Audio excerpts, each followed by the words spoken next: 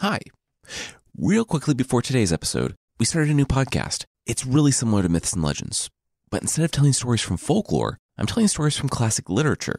It's called Fictional. This week, we're starting the story of Dante's Inferno, and kind of have way too much fun with a story about a couple of guys walking through hell. If you like Myths and Legends, you'll love Fictional. To subscribe, just search for Fictional wherever you get your podcasts, or check out fictional.fm to find a list of places. Oh, and there's yet another content warning this week.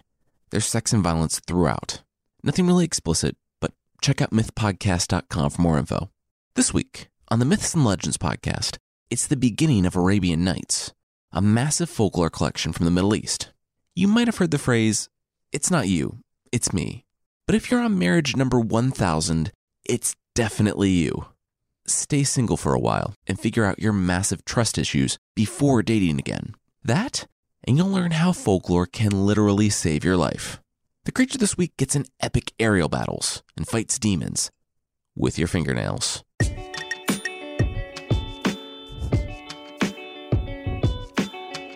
This is the Myths and Legends podcast, episode 82A, I'll Most Likely Kill You in the Morning.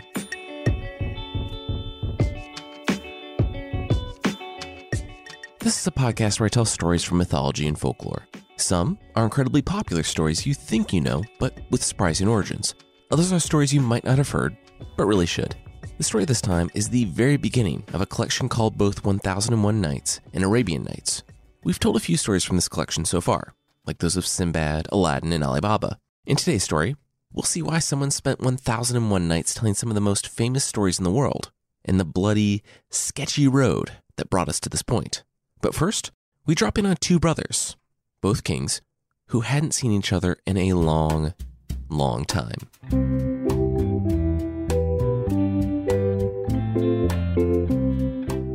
King Shahzaman was so excited. He was going to see his older brother. The famous king, King Shahryar, ruled over the Persian Empire. They hadn't seen each other in 10 years, and King Shahryar had sent his vizier to invite his brother to Persia. It had been too long. King Shahzaman made all the preparations in just a few days, and was already heading out from the city. But then he remembered something. His wife. Seeing as he was leaving on a months-long trip, he should probably say goodbye and, tell her he was leaving. He announced that he would be right back. Entering the palace and ascending the stairs, he heard an odd, rhythmic thumping coming from his wife's bedroom. Oh, King Shahzaman thought to himself, she must be doing jumping jacks or something. But as he drew nearer, he realized that she was also shouting. Wow, she was really enjoying those jumping jacks. It only grew louder and more intense as he approached the doors. He flung them open and saw that she was not doing jumping jacks at all. "This isn't what it looks like," the queen screamed. "It looks like you're cheating on me. With a kitchen boy," roared the king. "Okay, then it's exactly what it looks like," the queen admitted. "But, you were about to leave for months and forgot to even think about me until you were already on the road. It's not like we were close, so..." King Shahzaman wailed in rage. This was the most painful day of his life. Then, it became the most painful day of his wife's life, when he pulled out a sword and cut her and her lover in half.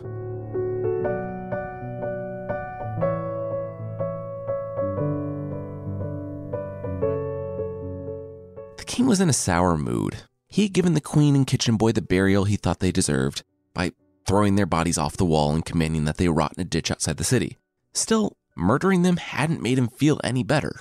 He felt deeply betrayed by this woman he almost forgot about and was going to leave for months anyway. His terrible mood followed him on his trip to his brother's kingdom, and this time that should have been amazing was tarnished by his late queen. Shahryar, too, could see that his brother was upset, but Shahzaman didn't want to talk about it. Shahzaman wasn't eating, he had deep bags under his eyes, and he just shuffled around the palace listlessly. Okay, real quickly, Shahryar and Shahzaman are very similar names. So I'm going to call the older brother, King Shahryar, King Ray, and the younger sad brother, King Shahzaman, King Zah. It's obviously not in the original, but seen as they're really brothers and very similar characters, I think it's helpful to draw some distinction between the pair. Okay, so King Zah was sad, and his brother tried to coax it out of him, but he didn't really want to talk about it. King Ray thought that the only thing that had changed in Zah's life was that Zah had come to stay with him, and could only assume that Zah didn't like him, So he started to give Za some space. He let Za stay in a usually vacant palace, not far from his own. And when time came for Rey to go on a 10-day hunting trip, he didn't even ask King Za to come along, but instead just left. Za was so wrapped up in his self-pity that he didn't even notice, but preferred to languish around in his very fancy Airbnb. One day, he was looking out off the highest point in the otherwise completely abandoned tower when he saw a retinue coming from his brother's castle. It was the queen and her servants and ladies-in-waiting, probably 20 people in all. King Za sighed and began a long walk down the tower to see what they wanted. He passed by a window overlooking the courtyard on his way down, and that was a really good thing he did. The women with the queen were getting naked in the courtyard. Also, there were some pretty noteworthy additions to about half the women. Half the slaves took off their dresses and shook off wigs to reveal that they were men, and then the group coupled up. That's when King Za realized that they weren't here to see him at all. The queen must have assumed the palace was empty, and that Za had also gone on the hunting trip. The queen's own special friend climbed over the wall to join the group, and they all went at it for the entire morning, took a break for lunch, and then went for the entire afternoon and into the night. King Za learned two things. One, if he was going to continue staying in that palace, he was going to need to get some earplugs. And two, he wasn't the only one who had been hurt by someone he loved. It wasn't just that he had been betrayed and hurt, but that the world was a cold place. He wasn't the only one. He was not alone in his misery. Slowly, he began to feel better. When his brother returned a week later, Za was back to his normal self, and King Rey was elated that his brother had returned. They sat down to dinner and talked. Za finally told Rey about how he had discovered his wife cheating on him with a kitchen boy. King Rey sat back. Wow. He said he was so sorry, but he thought Za was right to have killed the pair. Taking another drink, King Rey said that if it were him, he wouldn't have been able to stop at just his wife. He would have killed hundreds, maybe 1,000 women. Oh, King Za said. What? Rey said. Nothing. It just seems like overkill. Literally overkill and some pretty intense foreshadowing, Za said. They paused. So anyway, you were pretty depressed when you came here. What happened to make you feel better? King Rey asked, offhandedly. Oh, it was nothing. It was nothing, Za replied. Seriously, what happened? You're like a different person. King Rey pressed his brother. King Za was not great at thinking on his feet, and that was obvious. I journaled, did some journaling, and exercised. Yep, that's something people do. Get those endorphins flowing and stuff, Za said. King Rey narrowed his eyes. Okay, Za, what actually happened? King Za took a deep breath. Your wife's cheating on you too with a lot of her slaves, and I saw it and it made me feel better because I'm not the only one bad stuff happens to. What? King Rey boomed, dropping his cup. Yep, all day, every day while you were gone. Like, dawn till dusk and then past dusk, Za said. And it's not like, oh, this just happened one time, this huge mistake. It's like very, very thorough and intentional. I mean, the things I saw. And it's not just her. A lot of your concubines were there too. There are like a lot of people in on this. I don't believe you, King Rey said with a threatening look, rising from the table to confront his brother.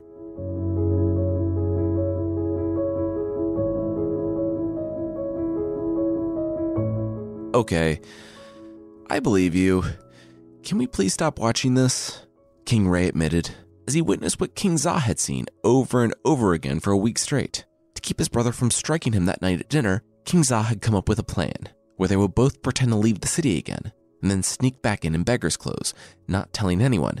King Rey had to see for himself, and sure enough, with the king gone, the whole scene resumed in the courtyard of the vacant palace. King Rey had gathered warriors ahead of time to storm the courtyard in the event that King Za was telling the truth. But after he saw it, his rage morphed into bitter sorrow. He felt betrayed. He wrapped his cloak around himself and turned to his brother. They had both been betrayed. What was the point of being a king if no one, not even your own wife, respected you? King Rey decided he would not storm the courtyard and kill everyone. He was going to leave. His chief chamberlain was in charge, and he would make a good steward. King Ray announced that they would roam the world, and if he found someone whose misfortune was worse than his own, he would return. If not, he would continue on. King Za, of course, was welcome to follow him. They wouldn't be kings, but travelers. Brothers. King Za nodded, and they left through the side exit to start a new life together.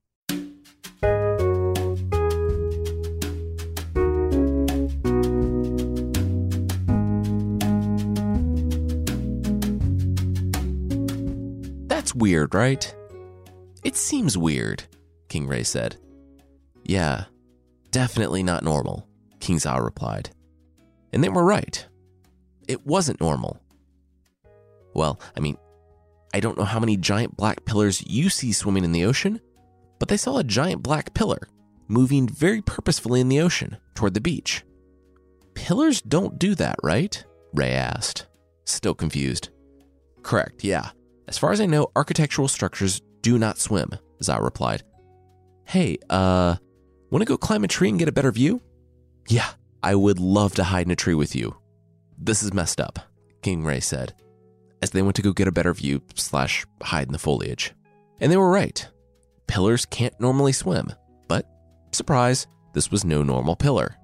When it reached the shore, it morphed into a giant demon, carrying a glass chest with 4 steel locks.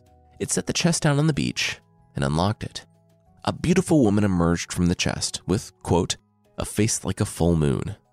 The demon said he was tired of keeping her captive and transforming and swimming and stuff, so he had to take a nap. He told her to lay down so he could sleep on her lap. And soon, he was out, snoring loudly as she lay on her back, looking up at the tree line. That's when she saw the 2 kings bravely hiding in the tree. The woman lifted the demon's head by his horns and slipped out from underneath, dropping it hard on the sand. He was a very heavy sleeper, apparently. She walked over to the men hiding in the tree. Come down here, she whispered. No, it's very scary, King Ray replied. Come down here or I wake my husband, she whispered again. Okay, that's more scary, King Ray said, and the pair descended the tree. When they were standing by the clearing, the woman took off her dress, laid down on the ground, and looked at King Ray. Okay, you first. Get to it, she said. What? King Ray said. Yeah. First you, then the other guy. I don't have all day. Wait. You want me to do that, but your husband's right there, and also a hairy 3-story tall demon, Ray said. Okay, I get it. Look, I'll make this very easy for you. I'll wake him up if you don't get started right now. So get started, she hissed. And so he did. First it was King Ray, then King Za. When everything was finished, she stood up and got dressed. As she did, she explained that her husband, the demon, wasn't actually her husband. It was more of an informal term, but he was her kidnapper. Years ago, she had been kidnapped on her wedding night. And so she just traveled place to place in this chest and did this sort of stuff occasionally. She liked to get back at him because, really, there was no worse way to travel through the Middle East than by being locked in a chest. Anyway, she told them that it wasn't really any of their business. She was now robbing them. Kind of. Rings. Now, she said, motioning to their fingers. They shook their heads, but she pointed again to her sleeping demon husband, and they were much more amenable to giving up their rings. As they took them off, the woman pulled out a jangling pouch full of 98 other rings. I take rings from all the guys afterwards. It's kind of my thing, she said. Anyway, what are you looking at? We're done here. Move along, she said, motioning to the road. The 2 kings walked away, confused and enraged, but really not wanting to deal with the woman's husband. She went and lifted the demon's head, setting it back down on her lap, taking a nap herself. When they were out of earshot, King Za turned to King Ray and whispered how they were never talking about that again. But King Ray was deep in thought. He had found it. He had found someone who was worse off than he was. The woman? King Za said. Oh yeah, that's rough. I mean, being kidnapped. No. The demon, Ray replied. What? No, that's... What? Za said.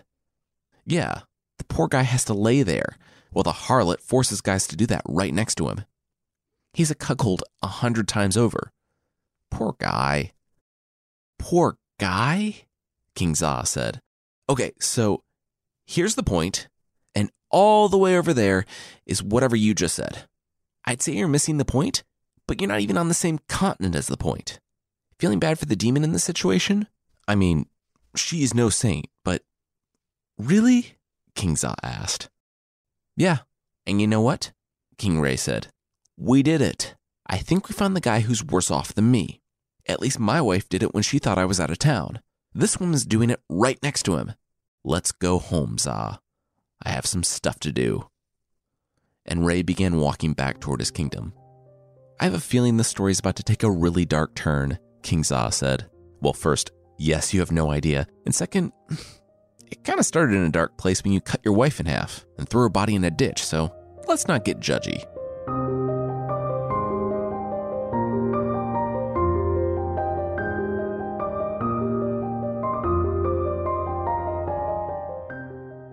We'll see that things absolutely take a very dark turn, but that will be right after this. As humans, we're naturally driven by the search for better. But when it comes to hiring, the best way to search for a candidate isn't to search at all. Don't search, match with Indeed. When I was looking to hire someone, it was so slow and overwhelming. I wish I had used Indeed. If you need to hire, you need Indeed. Indeed is your matching and hiring platform with over 350 million global monthly visitors, according to Indeed data, and a matching engine that helps you find quality candidates fast. Ditch the busy work. Use Indeed for scheduling, screening, and messaging so you can connect with candidates faster. And Indeed doesn't just help you hire faster. 93% of employers agree Indeed delivers the highest quality matches compared to other job sites, according to a recent Indeed survey. And listeners of this show will get a $75 sponsored job credit to get your jobs more visibility at Indeed.com/podcast. That's Indeed.com/podcast. Terms and conditions apply. Spin your passion into a business with Shopify and break sales records with the world's best converting checkout. Let's hear that one more time. The world's best converting checkout. Shopify's legendary checkout makes it easier for customers to shop on your website, across social media, and everywhere in between.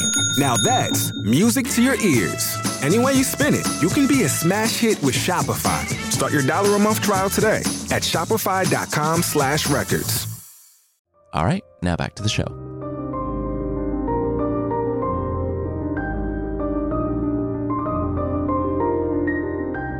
King Ray wiped the blood from his sword.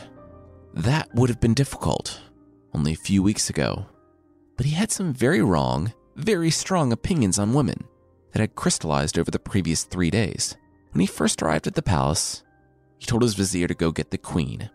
She could be found in the courtyard in the vacant palace, and she must be put to death immediately. Then, the king went to the quarters of his slave girls. They had been told their king was coming, so everyone needed to be in attendance. They put on their mock smiles and greeted him the way he liked, but he didn't return their warmth. He motioned behind him, and the doors were closed. The women heard the bar on the other side drop, and from the outside, the guards heard the sword slide from the scabbard. There was screaming and weeping and pounding on the door, begging the guards to open it, before it all went silent.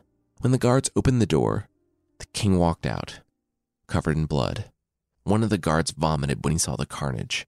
King Za had tried to talk his brother out of what happened, but King Ray was the High King, and until Ray returned covered in blood, he didn't think his brother would actually go through with it. King Ray could see that his brother was reticent about his new hobbies, so the younger brother, King Za, was sent back to his kingdom. And that's when things became so much worse. The king announced that he would marry again, but no one would ever hurt him again. Since he couldn't trust his new wife not to cheat on him, he wouldn't. He would just spend one night with a woman, and then she would die the next day. That evening, he would marry again. People were horrified, but what could they do? He was the king. At first, he started taking the daughters of the princes and nobles, but soon saw that that method was an excellent way to have a coup on his hands yesterday. So about 2 days in, he began taking the daughters of the commoners and merchants instead. And they all died. The king didn't even do it himself either. That job fell on his vizier, to kill the women the next day. Over the next few years, 1,000 young women died, and everyone, but presumably the wedding and funeral industries, hated the king, including the vizier, who, seeing as his resume now included killing a different innocent person every day, was really getting stressed out. He would go home each night and see his own daughters, about the age the king went for, and he would see the faces of the hundreds of young women who had died by his hands. Then came the news he had been dreading, but it arrived by the person he least expected. His eldest daughter, Scheherazade, came to him. She said that she wanted to marry the king. Nope. Not happening, the vizier replied. But Scheherazade was resolute. She said she wouldn't be killed by the king, and she had a plan. The vizier looked at her in disbelief. Oh, she had a plan. Well, the king had a body count in the triple digits, so no. The vizier would not be killing his own daughter tomorrow. He had done so many things for this king, but he wouldn't be doing that. Not if he could help it. He told her if she continued, she would end up like the merchant's wife and launched into a story. We're not going to go too far into it, but there was once a merchant who could understand the speech of animals, but he couldn't tell anyone or he would drop dead. He overheard the donkey trying to trick the ox one day and talked to his plowman, so the donkey was stuck with all the ox's work as well as his own. Laughing and returning home, his wife wanted to know what was so funny, but of course, he couldn't tell her that he'd just overheard the donkey getting what he deserved, because then he'd immediately drop dead. But his wife wouldn't let it go, demanding that he tell her. He dug in, and she dug in, and soon it was just this whole thing. He called his parents and children to get his will in order for his death, in preparation to tell the world his secret. But it was the animals that ultimately saved him. Their cunning solution? They just told the man to lock his wife in a room and beat her with an oak stick until she didn't want to know the answer to why he was laughing. And he did that, because folk tales are horrifying. Okay, just next time save us a few pages and just say you'll beat me with a stick, Scheherazade said to the vizier. But stick beating or no, I am still doing it, Dad. Trust me, you won't have to kill me tomorrow. You won't have to kill anyone ever again. I can do this. The vizier knew Scheherazade was smart. She knew poetry, history, and the maxims of all the great sages and kings. She'd studied medicine, philosophy, literature, and read more books than the vizier even knew existed. She had the kind of intellect that only came around once in a generation. If anyone could save herself and all the others, Scheherazade could. Besides, he couldn't lock her in a room and beat her. And even if he did, she'd still find some way to outsmart him. She'd been doing it since she was a child. He sighed. She was going to marry the king anyway. He might as well get on board with her plan.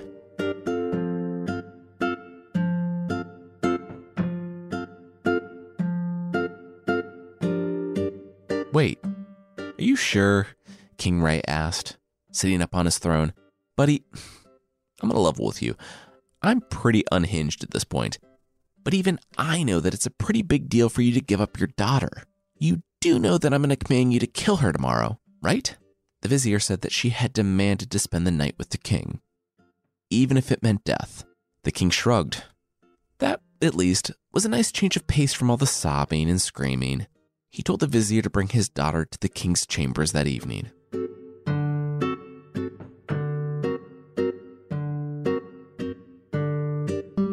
Scheherazade, the king's most recent wife, was weeping.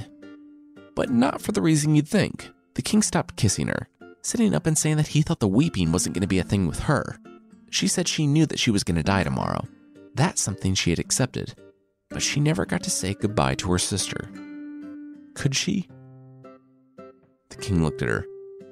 Right now? Yep, I'll send for her.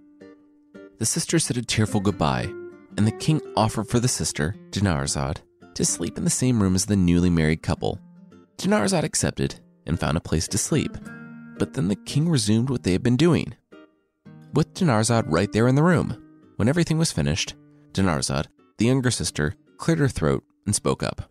Hey, so, that was weird, but I can't sleep. Hey sis, mind telling one of your stories? Dinarzade turned to the king and said that Scheherazade told the best stories. She must know 1,000 of them. The king shrugged. Yeah, who didn't want to hear a story? Scheherazade smiled. Her plan was falling into place.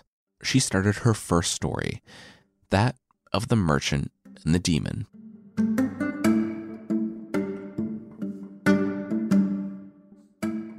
There was once a rich merchant. He had lots of wives, kids, and money, and one day he had to leave on a business trip. So he loaded up his saddlebags with bread and dates, the only 2 foods people ever need, and rode his horse to another country. On his return, he stopped and found an orchard. Sitting by a spring under a walnut tree, he enjoyed his 20th straight meal of bread and dates. As he ate, he tossed the date pits onto the grass. When his meal was over, he said his prayers, but when he opened his eyes, he saw an old demon standing over him. You, get up. I'm going to kill you like you just killed my son, the demon shrieked, holding the sword to the merchant's throat. The merchant rose and asked the demon what crime he had committed. The demon was confused. He had just said that the merchant killed his son. And who killed your son? The merchant replied. You did, the demon screamed. No, I didn't, the merchant asserted. Yes, you did, the demon insisted. He was walking along and you just crushed him with a date pit. You murdered him. What? How tiny was your son? The merchant asked. Very, but that's beside the point. He was a growing boy. I mean, it was slow, but he's not going to be growing anymore because you killed him. So now I'm going to kill you, the demon shouted, moving closer. The merchant began to grasp the gravity of the situation and began weeping, praying, and begging the demon for mercy, to which the demon replied, I'm a demon. No. And the creature raised the sword above his head to bring it down and behead the merchant for his crimes, and Scheherazade, Dinarzade, and King Ray heard a noise at the front of the chambers. King Ray was surprised to see that it was morning. Scheherazade stood up from the bed and turned to the king. Oh, well, it looks like we won't get a chance to finish our story, King. It's been great being married to you. Good luck with the next wife. Dinarzade, it's been fun. Goodbye forever. She turned to the servants, who were there with spears and ready for a fight after the last 1,000 or so women, and told them that if they just wanted to direct her to her dad, the vizier, then she'd just die and get out of everyone's hair. The king shot up. Wait, what happened to the merchant? Scheherazade said it was a great story, but they didn't have time for it, on account of her dying today. It's really good, though. A lot of unexpected twists and turns. Great supporting characters, compelling protagonist. Bummer the story would die with her. The king paused, and just before she left the room, he uttered a single word. Wait.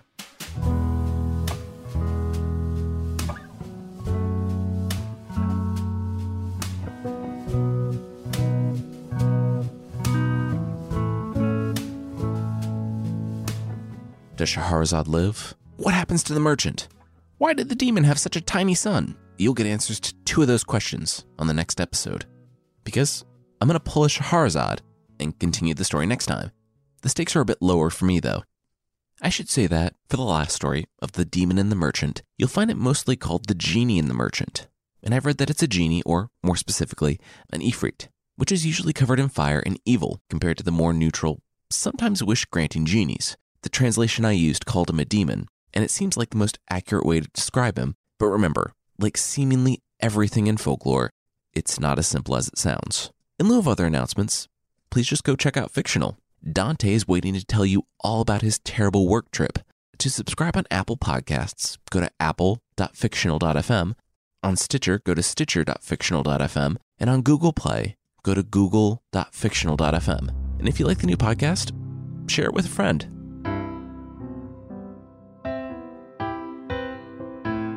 The creature this week is the Asazusta, from Persian folklore. It's a bird that's associated with Zoroastrianism, and it's one that you're going to want to have around because it recites holy scripture and scares away demons, so you don't have to worry about them turning into pillars and throwing you into glass chests for the worst crews imaginable. They're most often identified with owls, and if you're cutting your fingernails, you're definitely going to want to sweep up the little pile and dedicate it to the Asazusta, because, as we've all encountered, Your fingernail clippings can be stolen by demons and weaponized. The Ace of Zeusta takes the fingernail clippings and blesses them, so they can't be used against you. Even with it constantly reciting Zoroastrian scripture, I would pay so much money to see a pet owl stop, pick up fingernail clippings, and then fly outside to have an epic aerial battle, using said clippings as improvised throwing stars.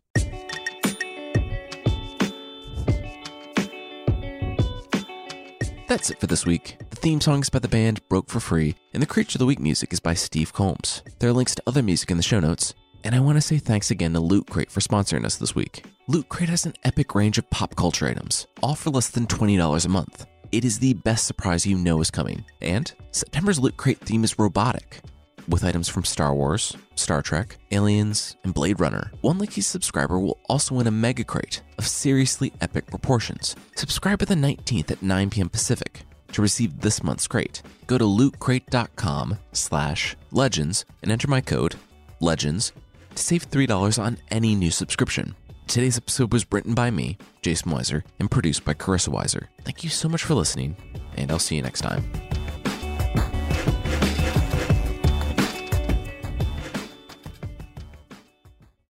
As humans, we're naturally driven by the search for better. But when it comes to hiring, the best way to search for a candidate isn't to search at all. Don't search, match with Indeed. When I was looking to hire someone, it was so slow and overwhelming. I wish I had used Indeed. If you need to hire, you need Indeed. Indeed is your matching and hiring platform with over 350 million global monthly visitors, according to Indeed data, and a matching engine that helps you find quality candidates fast. Ditch the busy work. Use Indeed for scheduling, screening, and messaging so you can connect with candidates faster. And Indeed doesn't just help you hire faster. 93% of employers agree Indeed delivers the highest quality matches compared to other job sites, according to a recent Indeed survey. And listeners of this show will get a $75 sponsored job credit to get your jobs more visibility at Indeed.com/podcast. That's Indeed.com/podcast. Terms and conditions apply.